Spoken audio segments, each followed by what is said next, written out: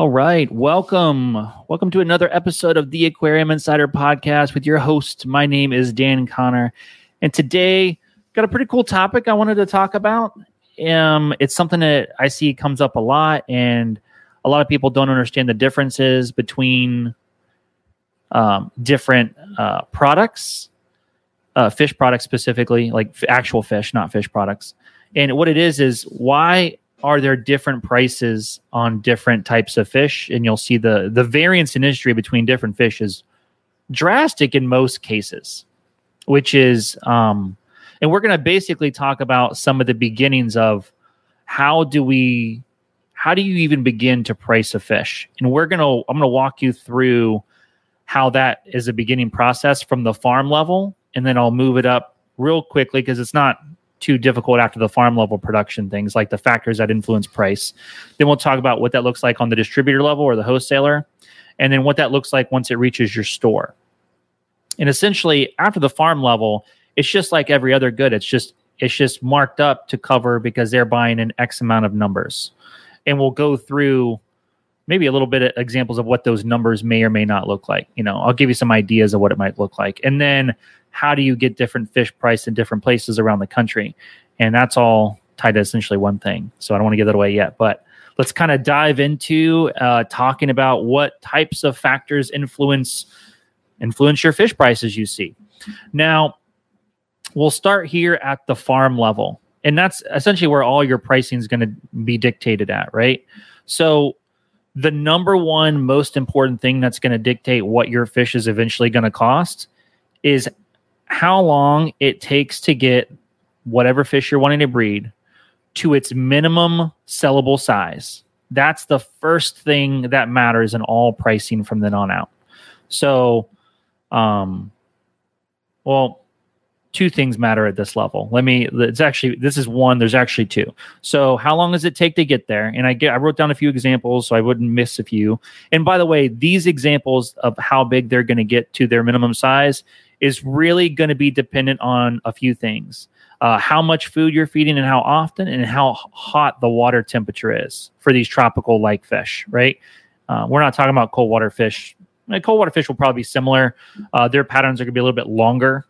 They're not growing as fast as some of these tropical-born species are, but let's kind of just talk a few through, and I'll walk you through my process.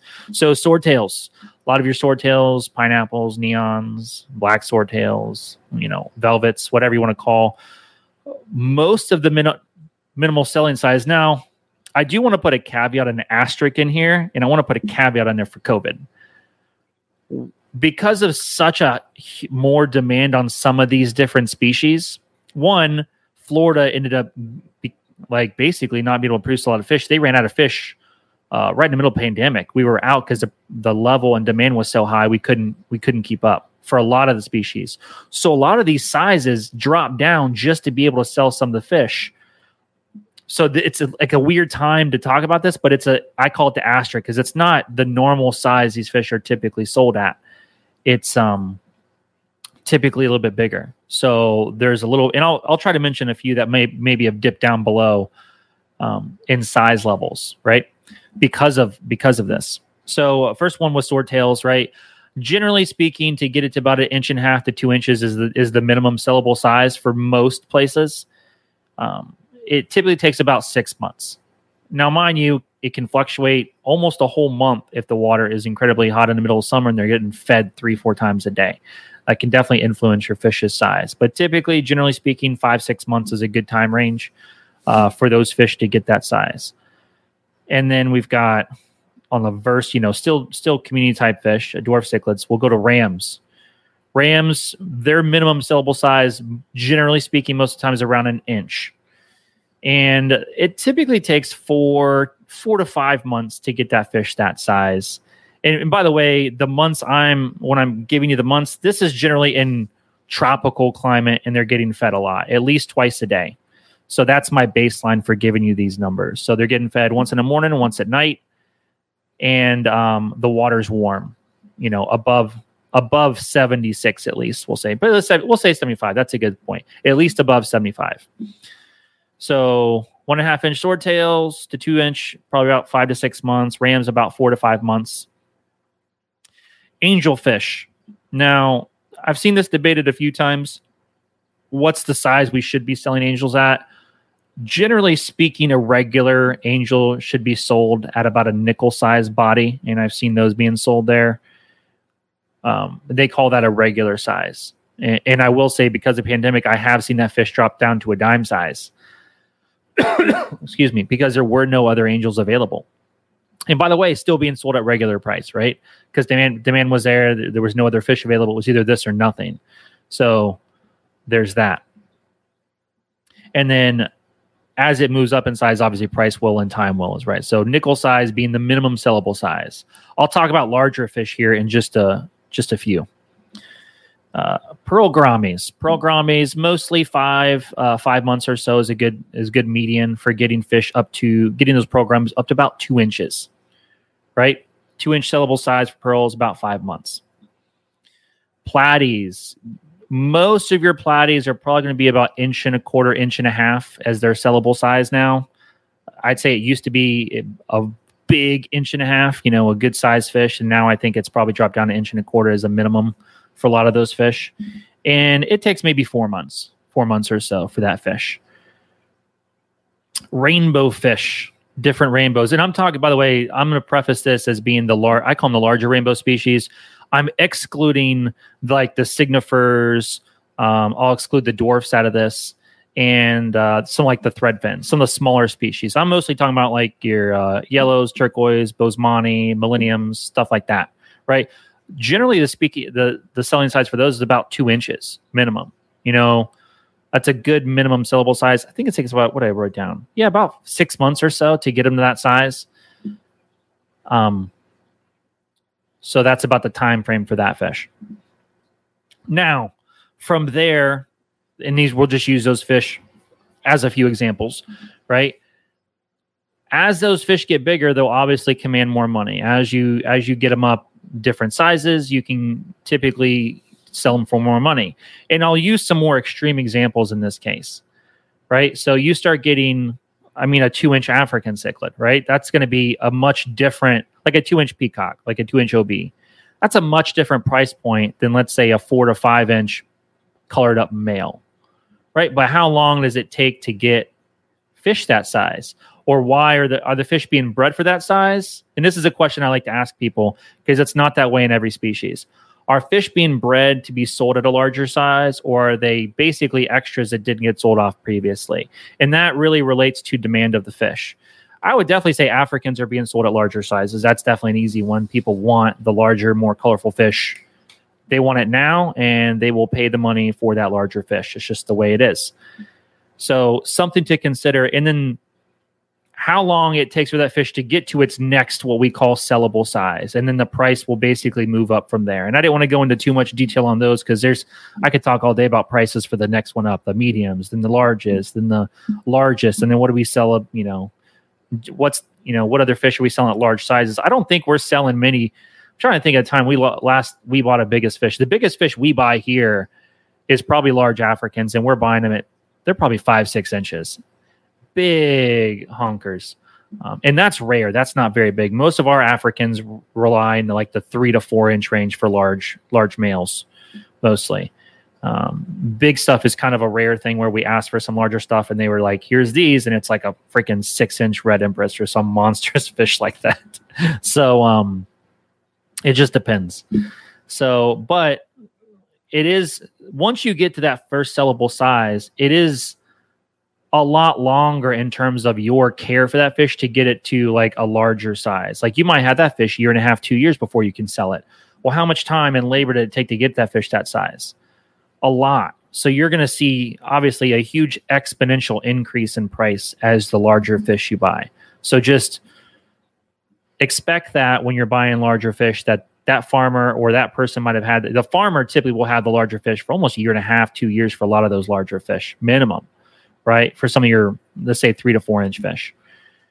And it's going to vary across the board for all these species. It's not a hard, fast rule, but generally speaking, just some ideas. And maybe I'll just preface that for Africans, because that's a big one we sell larger at. Right?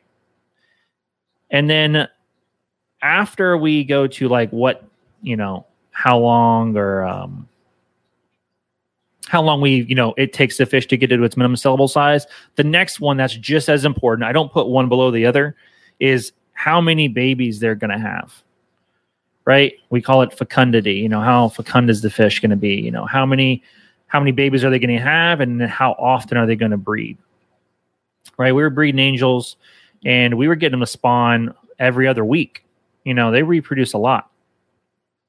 So we were having angel spawns. We'll have, I don't know, anywhere from 300 to 500, in a batch. Now, we're not obviously hatching 100% survival rate. We'll have probably 90% survivals. It'll vary, but across the board.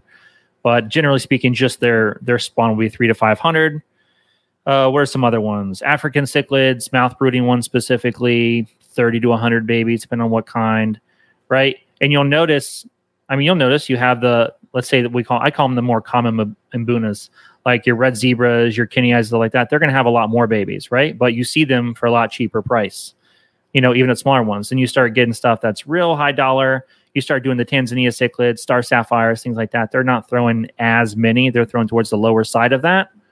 So they're going to command a higher price, right? That's another way we look at it as well. Tropheus cichlids, they don't throw a ton of young at all.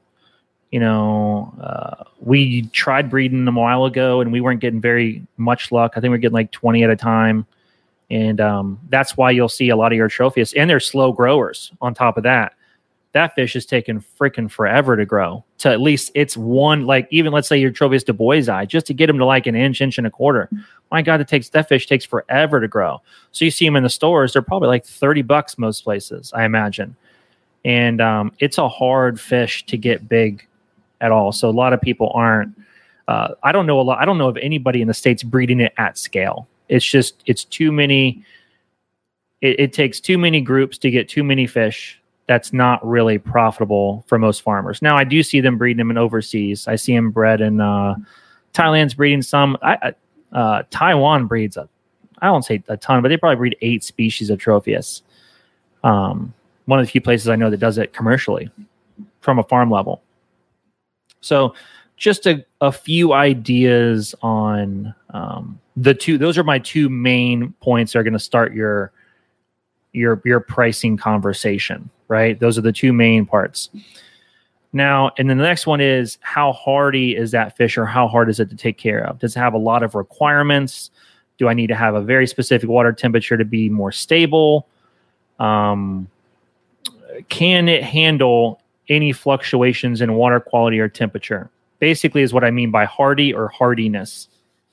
Kind of give you that example. So we'll go with another one from a hardiness level.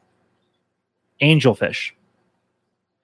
I'd say generally speaking, angels have been pretty hardy. Now, they're not going to handle a lot of your temperature fluctuations. If it's fluctuating more than 5-8 degrees at a time, it's going to stress them out a little bit. So maybe not the best, right? But they also produce a lot of babies. So you got to balance that out. African cichlids being really durable fish. For most of the time, they can handle some cold and some fluctuations. They're not handling, freezing temps or below 60 a lot of times. But I've had them in vats where a heater went out over a weekend, and it actually dropped into the 30s for 2 days. And I didn't lose, but maybe 4 or 5. And it was because our propane heater went out at the same exact time, and it was a computer control board that controlled it. And I couldn't get that part. Couldn't call nobody up on the weekend, didn't have any extras. And I couldn't get it till Tuesday. It was like almost 4 days of cold, and I lost maybe a handful of Africans. So something to consider. And then obviously your cold water fish, like your mountain minnows and stuff like that, your koi, they're not having any sort of these sort of issues. They're super hardy, mostly durable for that sort of thing, right? So that's kind of what I mean by hardiness level. And then as we get into this, another one, which it's still a big factor, but a lot of your fish that are produced are there's a very big protocol behind raising different fish, right? And the next one obviously is your cost of feed and labor. So some fish you can basically feed them brine shrimp to get them a certain size, and you put them, boom, right on a commercial diet. They're eating some sort of crumble food, some sort of meal. Then we're moving them up to flake or a pellet, and then we're putting them out there and we're feeding them twice a day to get them big as fast as we can, essentially, right? You want to raise them. The shorter time you can turn them over, the more, the more you can turn over in a year, the better your sales are going to be, right? Essentially what it is. You're basically a race against the clock of how many you can produce. And then some fish aren't like that. Some are going to need a little bit more care, like rainbows. You're going to need some green water cultures. You're going to need some smaller foods that might take an extra step out of the process. So they might command, and they do command, a higher price, right? Than something as simple as even an angelfish, right? You put that thing on baby brine, once it's done hatching, absorbed its yolk sac and all that stuff, you put it on baby brine for, I think we keep them on baby brine for about 3 weeks. And then we put them in our grow out greenhouse and we put them on a commercialized crumble diet, essentially. Not really crumble, it's more of a meal type diet. And that's what we feed them twice a day. And they do well. And then we raise them up and get them up to sellable size. And we actually don't sell at a nickel size. We sell it mostly quarter size and up here. We find the difference in time it takes us to get to a quarter. We gain more money than if we sold them everything at a nickel. If that makes sense. So just a little insight into that. And then another one that really determines prices, is this fish already been established in the hobby, or is it a new one? And then how popular is that fish? So I'm going to give you two vastly different comparisons in fish. And this all deals with, how much they sell, your fish keeping habits, what's the most common. We'll start with like neon tetras. That's probably one of the most kept fish out in the hobby, or at least the most Googled one I can see. It's got tons of searches, right? It's something people want to keep in their community tank. They want to do a little school. They're very popular, very common. Their price points typically a little bit, maybe $3 to $6, depending on the size of that fish, right?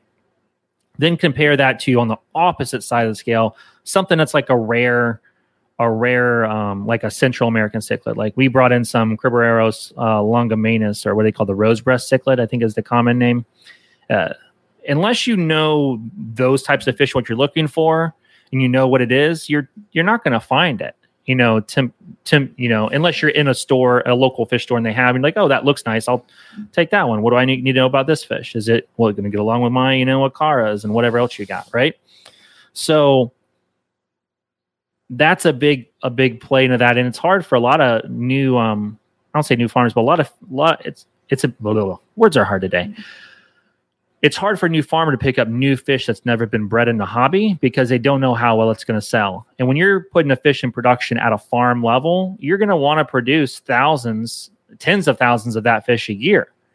And if you produce, let's just say 10,000 of that fish a year, and you did 10,000 because it came in at a high price point. Let's say it's like, I don't know, a price point to put on it, maybe $3, $4 a fish, which is expensive for a farm raise at the farm level. And you're producing, let's say, like 10,000 a year. You can't sell them. It's just sitting in your ponds, taking up space where you could put something in there. You could have moved faster, but you would have got a less of a price for that fish, right?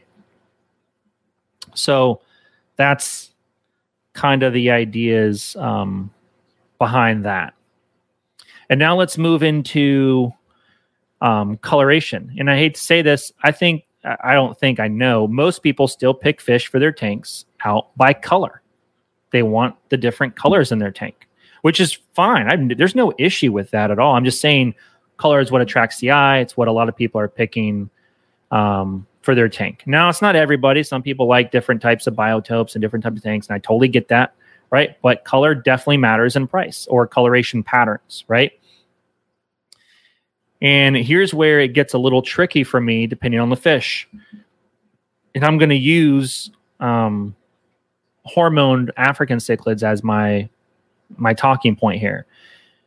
If you are getting a 2-inch African and it's a peacock cichlid and it's full colored at 2 inches, there's not a lot of fish I've seen in the hobby that are full colored that small on the peacock level, right?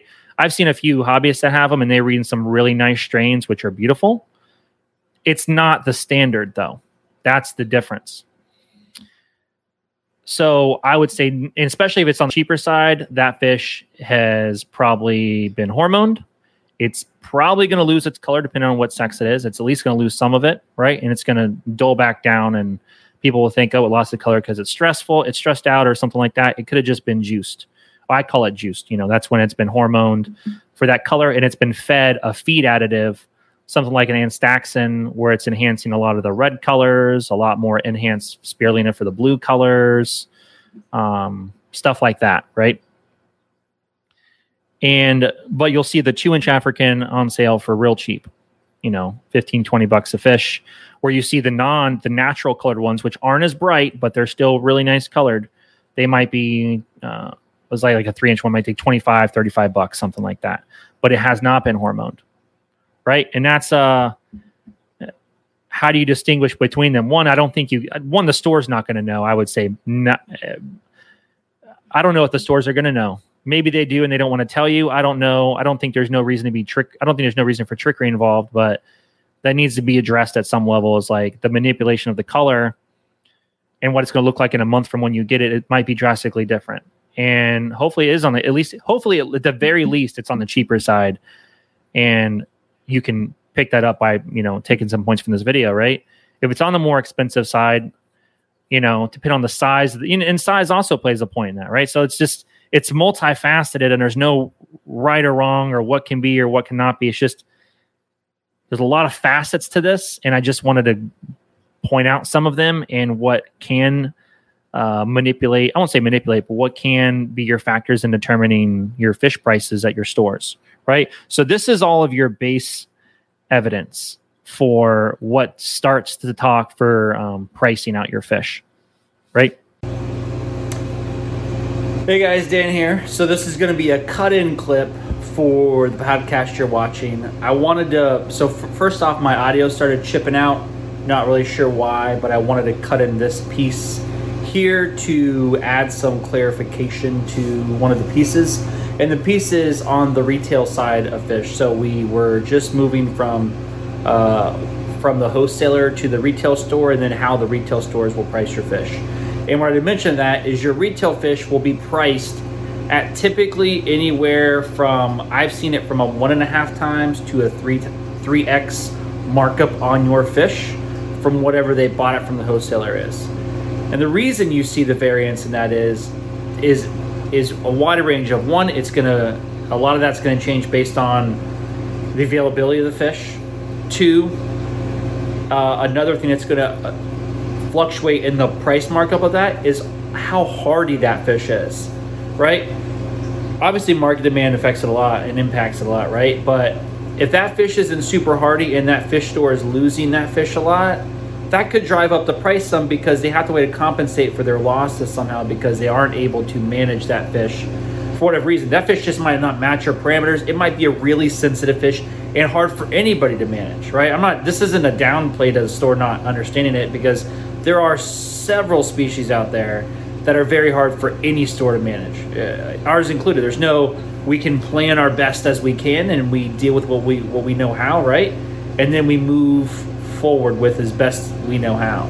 So sometimes your markup could vary that depending on the fish. Now, there's not many species I don't think that's on, but that could be some of the markup you're seeing in some of the fish. And then also, one of the biggest draws we've seen this year that your markup's happening is really high demand, and those fish are not available. And I'll give an example of the clown loaches. A lot of your clown loaches come wild caught out of Indonesia.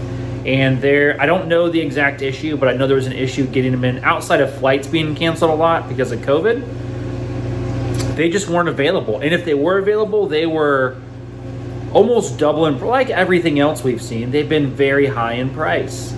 So we just brought some in. I think our first clown loaches we got landed this last month.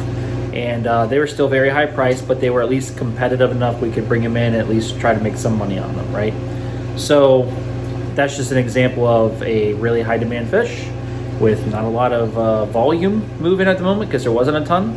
So just an example of that type of fish. So from the retailer to when they sell it to you, 1.5 times to 1.5 times, by the way, what kind of fish is that? That could be a lot of your larger fish where it's really hard to even double your money on, because fish that might not be sought after very much. You're hiring your larger, more common, let's say South Americans or Centrals, right? Some more common fish probably aren't going to get marked up super high. And it might be a specialty item where not a lot of people can even take that fish, right? So you're not making a ton of money on those fish. But it might have been for somebody in a special case. They hopefully doubled their money on it, right? Because that's the plan of most stores. You need to double your money in order to stay and survive in this business. And most of the time you need to make a little bit more to cover your extra labor costs. So just wanted to cut that clip in there real quick. And as I'm editing it, you'll see I'm editing it now. But just an idea on the pricing for retail. And I'll dive into it here quickly after that. A little bit of what we talked about in case you missed anything. You want some, the footnotes. So the farm level will start the dictation process of the price depending on how many babies they have and how long it takes for them to get to a sellable size. The faster, the cheaper the fish, the longer, the more expensive the fish. After that, we'll deal with, how hard it is to take care of that fish, right? Are they a hardy fish? Are they a real sensitive fish? Do I need to be more worried about them dealing with fluctuation in water temperatures and water quality parameters, right? And then do they need to have different types of foods? Can I put them on a commercialized diet faster than others, right? Are they needing different types of live foods? Am I having a green water culture for these? Am I doing just brine shrimp? What is it, right? And then once we've gotten through that and we've raised the fish, the farmer will then sell them. And to just simplify things for this specific video, they'll sell them to a wholesaler, which will then, the wholesaler will try to double their money from that level, right? And then the retailer will mark them up about 3 times. And I'll mention this again. And if you want to discuss this, I'm glad to discuss this. But a retailer will typically mark their fish up 3 times. Maybe on some really big fish, it's 2.5 times. And I think that markup is a minimum. And it's because it should be taking you a lot more time and labor and maintenance and just pure husbandry on maintaining these fish in a correct way. And that needs to be said, right? And not always. And if people are doing things cheaper, having done this for 20 years or so, longer than that, most of my life, it's not sustainable long term. And maybe that's a debate we want to have. Maybe it is. Well, let's talk debate. Let me know what you think. Let me know your thoughts on the video. If you liked it, let me know. Let me know if you got questions on why we price different types of fish I did not mention in the video. I can typically give you an answer on most fish. And by the way, I did mention these are mostly on farm-raised fish as well. I didn't go over wild-caught. Maybe I'll talk about wild-caught pricing differently because it's a little bit different on how that pricing structure works. So anyway, let me show that. Hope you liked the video. Let me know what you think. And I'll see you guys next time on our next podcast. All right. Take care.